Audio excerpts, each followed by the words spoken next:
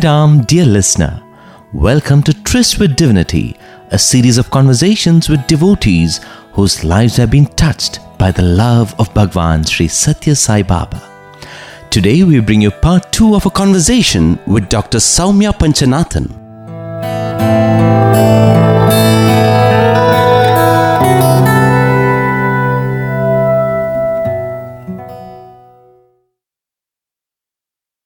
There's another exercise I would like to share that we do with our group 4 kids. Please. We have one of them blindfolded. We've created a path that meanders. And 3 of the other students, we assign one to be the voice of God. The person doesn't know which one is the voice of God. And the other 2 are supposed to be other voices. And they should try and get the student off the path. And their exercise is to walk the path and try and figure out which one is the voice of God. Mm-hmm. Interesting. And we use that exercise to point out that sometimes it's very difficult to know which is the voice of God. So how else can you look at all the competing voices in your head and say which one is the voice of God? So these kinds of exercises and subsequent discussions can help to make these lessons concrete. And then they start to listen to their voice of the conscience. So what determines the voice of God? You mean in real life? No, in this game. In this game, it's just a game. They're supposed to tell how they obviously what they'll say is something like, I had seen the overall path and I knew that if I went left, it wouldn't be correct, or something like that. Or they said, I thought this person's voice was calmer. Mm-hmm. Or they might say, I thought you would have chosen this person to be God. Or, okay. But it's a game. The point is, life? It's in real life. That's what we talk about, is that it should always be aligned with Swami's teachings, and it should make you a better person.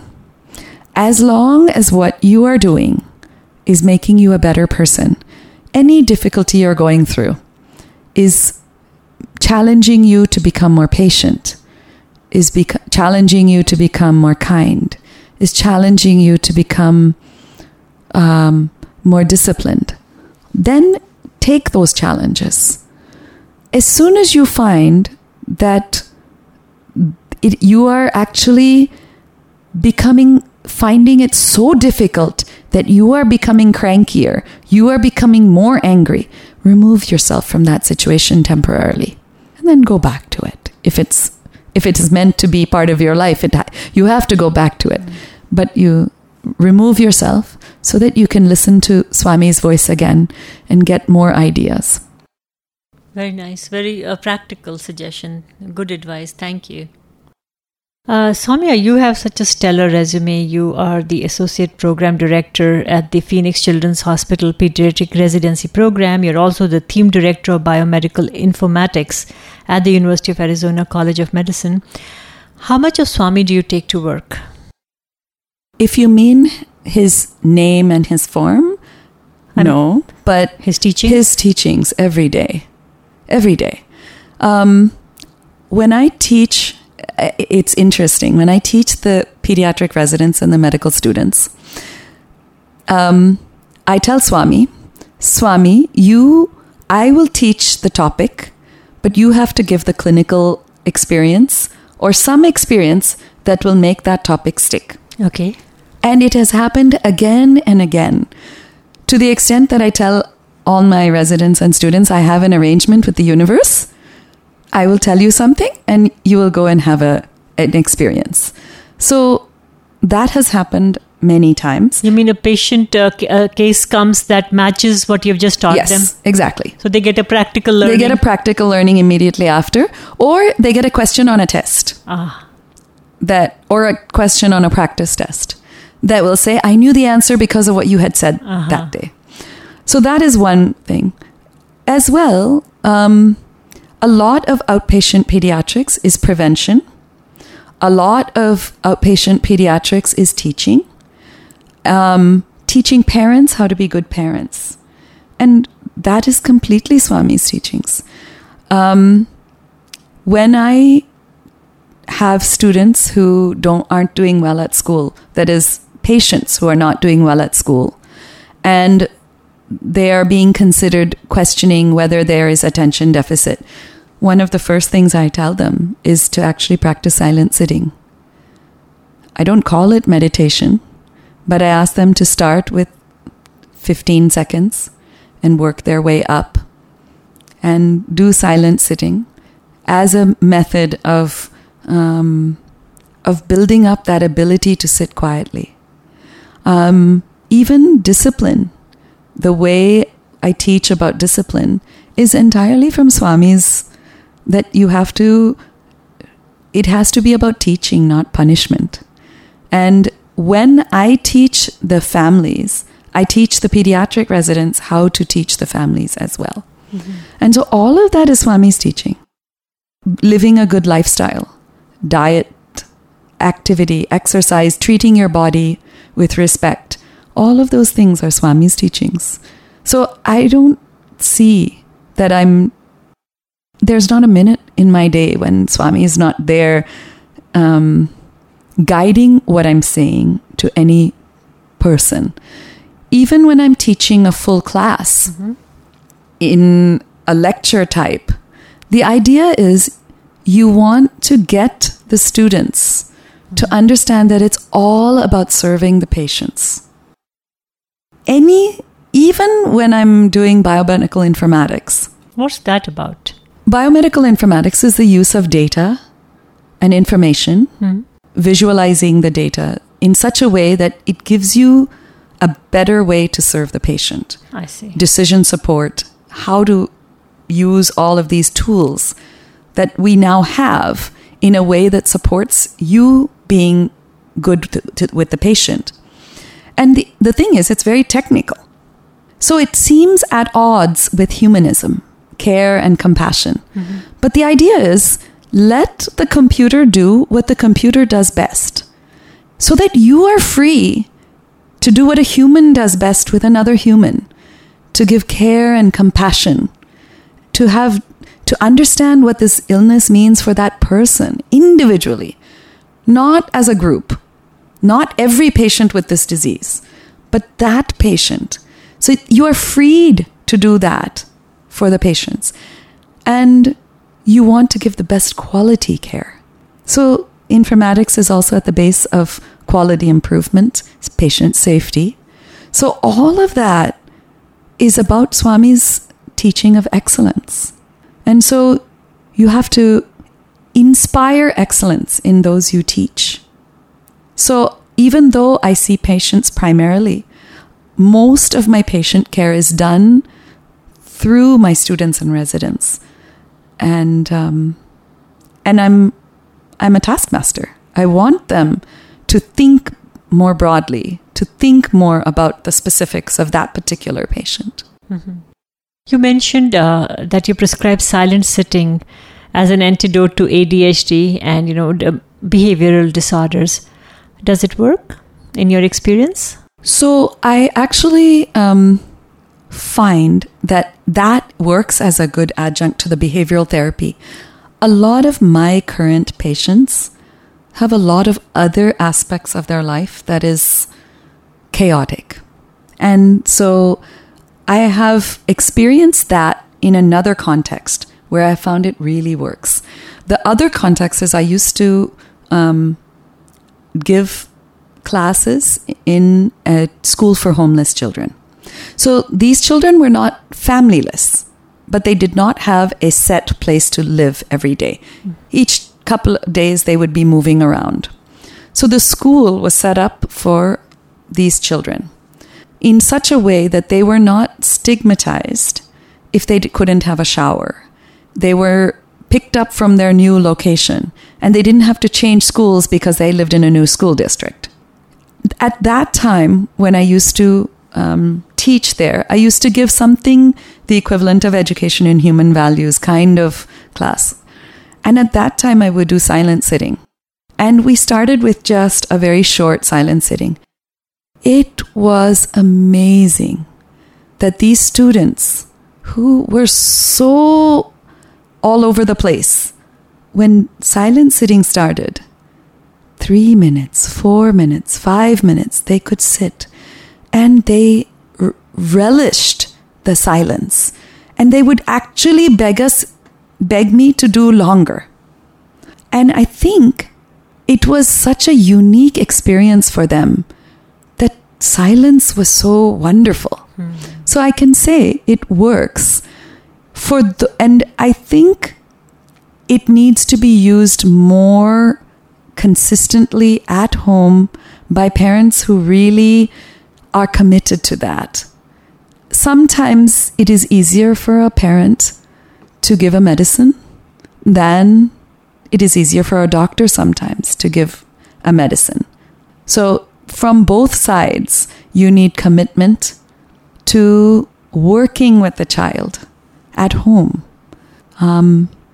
in order that we really decrease the amount of children who are prescribed the medications. Mm-hmm. I won't say that it does not exist, attention problems, that no child will benefit from a medicine. But there is a huge number that will benefit from a structured lifestyle and silent sitting on a regular basis that can do without medicine and instead have that. Mm-hmm.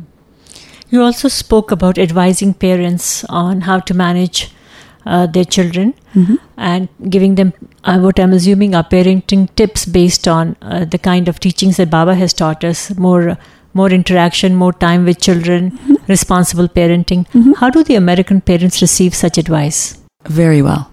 Very well. I think that there is no difference. Having grown up there and having lived all my life in the West, I really find that parents are parents all the world around. They want what's best for their children.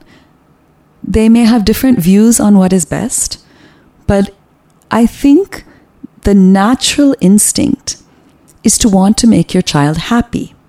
And where I point out is that your job is not to make them happy today.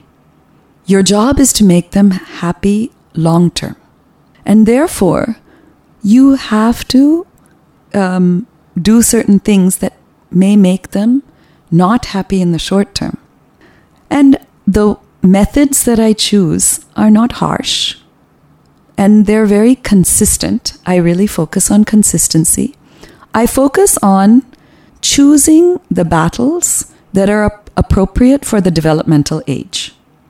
So in a 1-year-old or a 18-month-old, you don't try and discipline.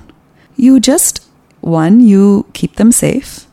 You ignore tantrums because you show them that tantrums don't work. That's not how they're going to get what they want. And you hold their hands when they start to hit.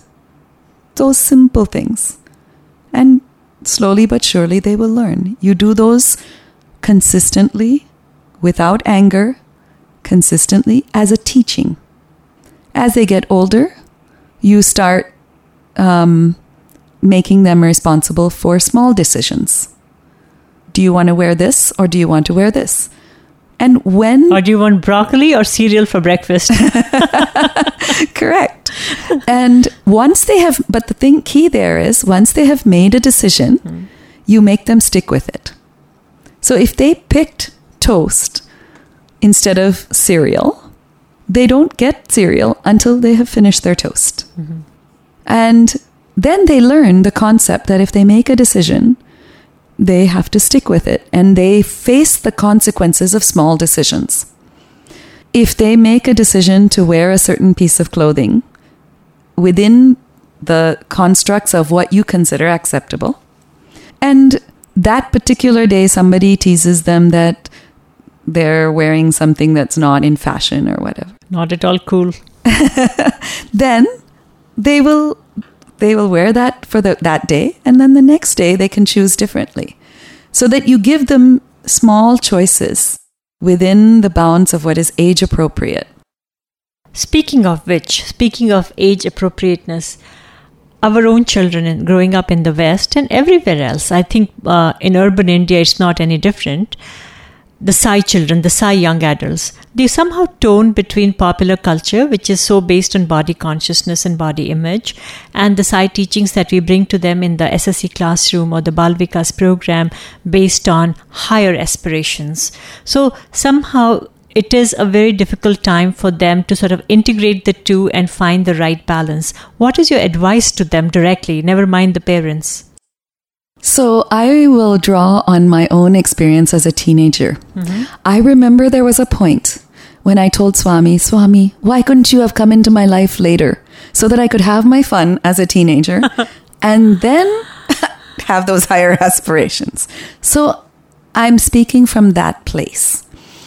What I try and do is I use popular culture in the service of Swami. There are many songs that if you think about Swami in the song, it looks like it's a love song to Swami. Exactly. It's a love song to Swami. Yes. It is a song of hope from Swami. And of that perfect love, which you are not going to find around so easily. So in fact, what I have found my SSC students doing is they will themselves find these songs and they'll say, Auntie, this is a good song for us to practice for the next program. So I actually have encouraged them to use both popular cultures in the service of Swami's teachings. There's a lot of songs about peace. There's a lot of songs about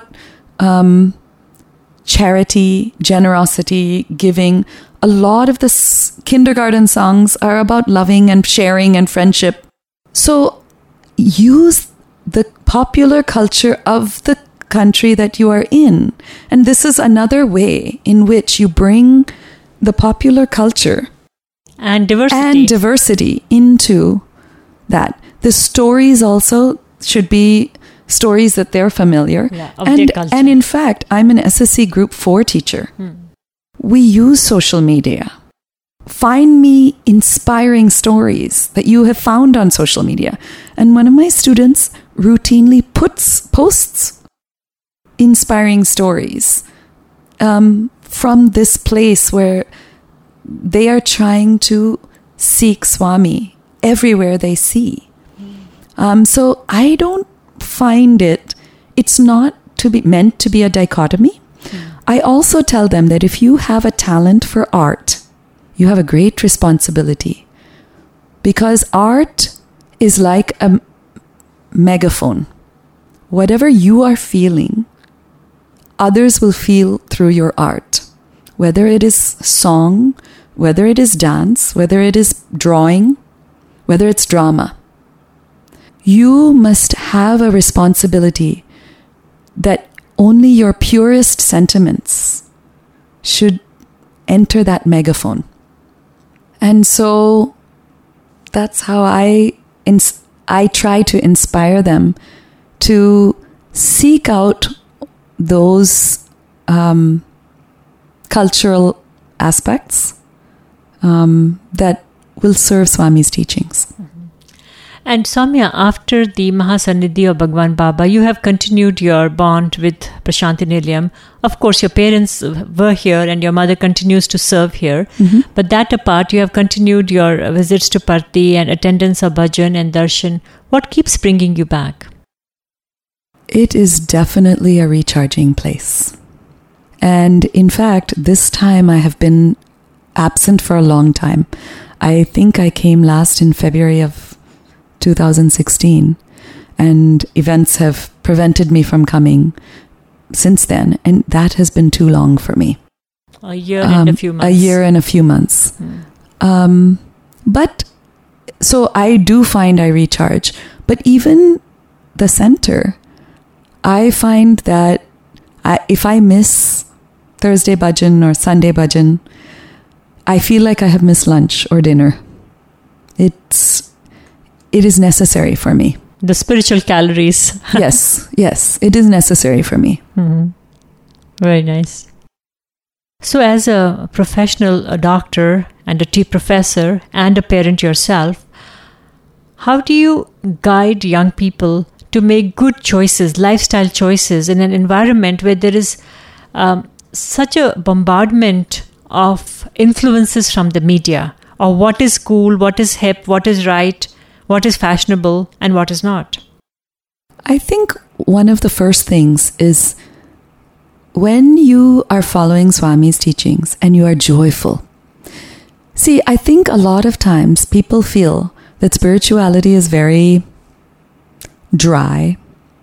It makes you serious. And boring. Yeah.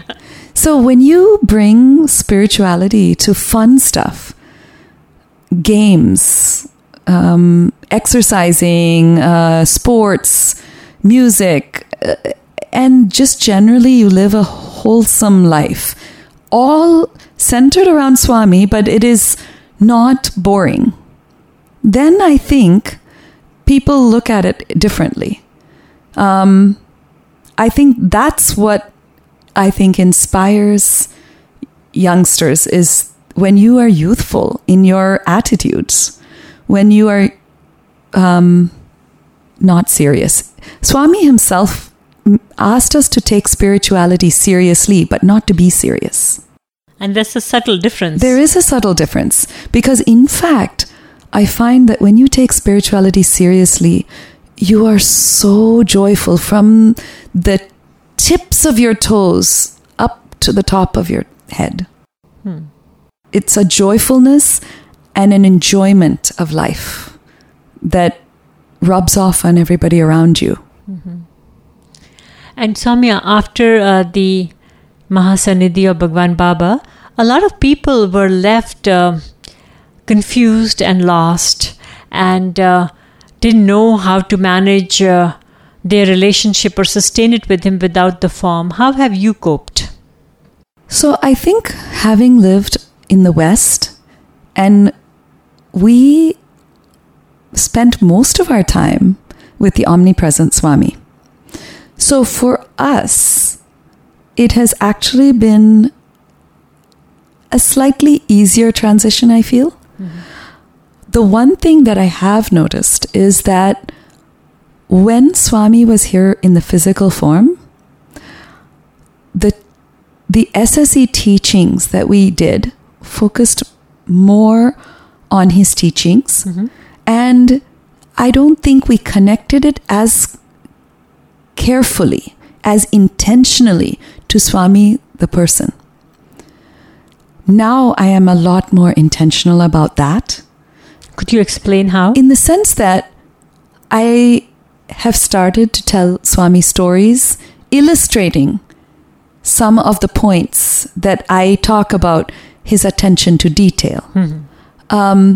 Telling that through Swami stories, or that way they can connect to how Swami was an example of so many of these teachings. And I feel that we have to make a much greater effort to ensure this heart-to-heart connection between the SSE children and Swami. Because I think the teachings are so universal that they connect very easily to the teachings. And if Swami wills that is all what those children need, and that is all they need, that is okay.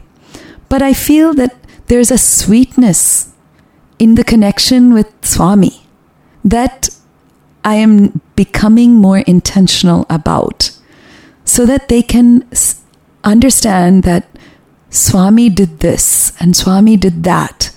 And this is how he showed us that this is the way to live. And this is why I was so inspired by him, so that I can give at least a little bit to them of what I got. Mm-hmm. I think that he has given all of us, and specifically he has given me so much, that I feel that the only way I can repay him is by living my life every minute for Him, doing things that He would want, and sharing what He has given me with others. Very well said. Soumya, in light of the fact that there has been this very unfortunate drama that has taken place after Mahasannidhi, where some people are masquerading as mediums of Swami and trying to collect money, something that has never ever happened during the entire lifetime of Bhagwan Baba, in the names of this new factions that are trying to put up some institutions. How do you guide people? How do you point them to the truth as you see it? Because you are an influencer. Right. In your Sai center, in your Sai organization. Swami has always told me that there is nobody between me and Him. And so I feel that is my answer, is that there's never a need to have a conduit to Swami. I prefer not to. I feel I cannot speak to the fact that I don't know. Maybe Swami did tell other people to do this or that. So I don't make a judgment on that. But I feel that my main lodestone, my main central aspect of what I believe is that we never need a via media between me and Swami. We never need any intermediary. He has told that many times. And the other thing He has told us is we do not need to collect money. So those two aspects, I do not feel that I need to go anywhere or do anything different than what I'm doing now. Thank you. It's been a great honor and very interesting to hear your thoughts. Thank you for joining me on this show. I appreciate your presence. Thank you very much for the opportunity to share Swami's Leelas. Truly. Sai Ram. Sai Ram.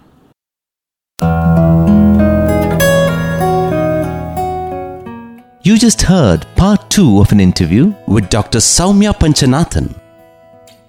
This episode of Tryst with Divinity was recorded at the studios of Radio Sai in Prashanthi Nilayam on May 27th, 2017.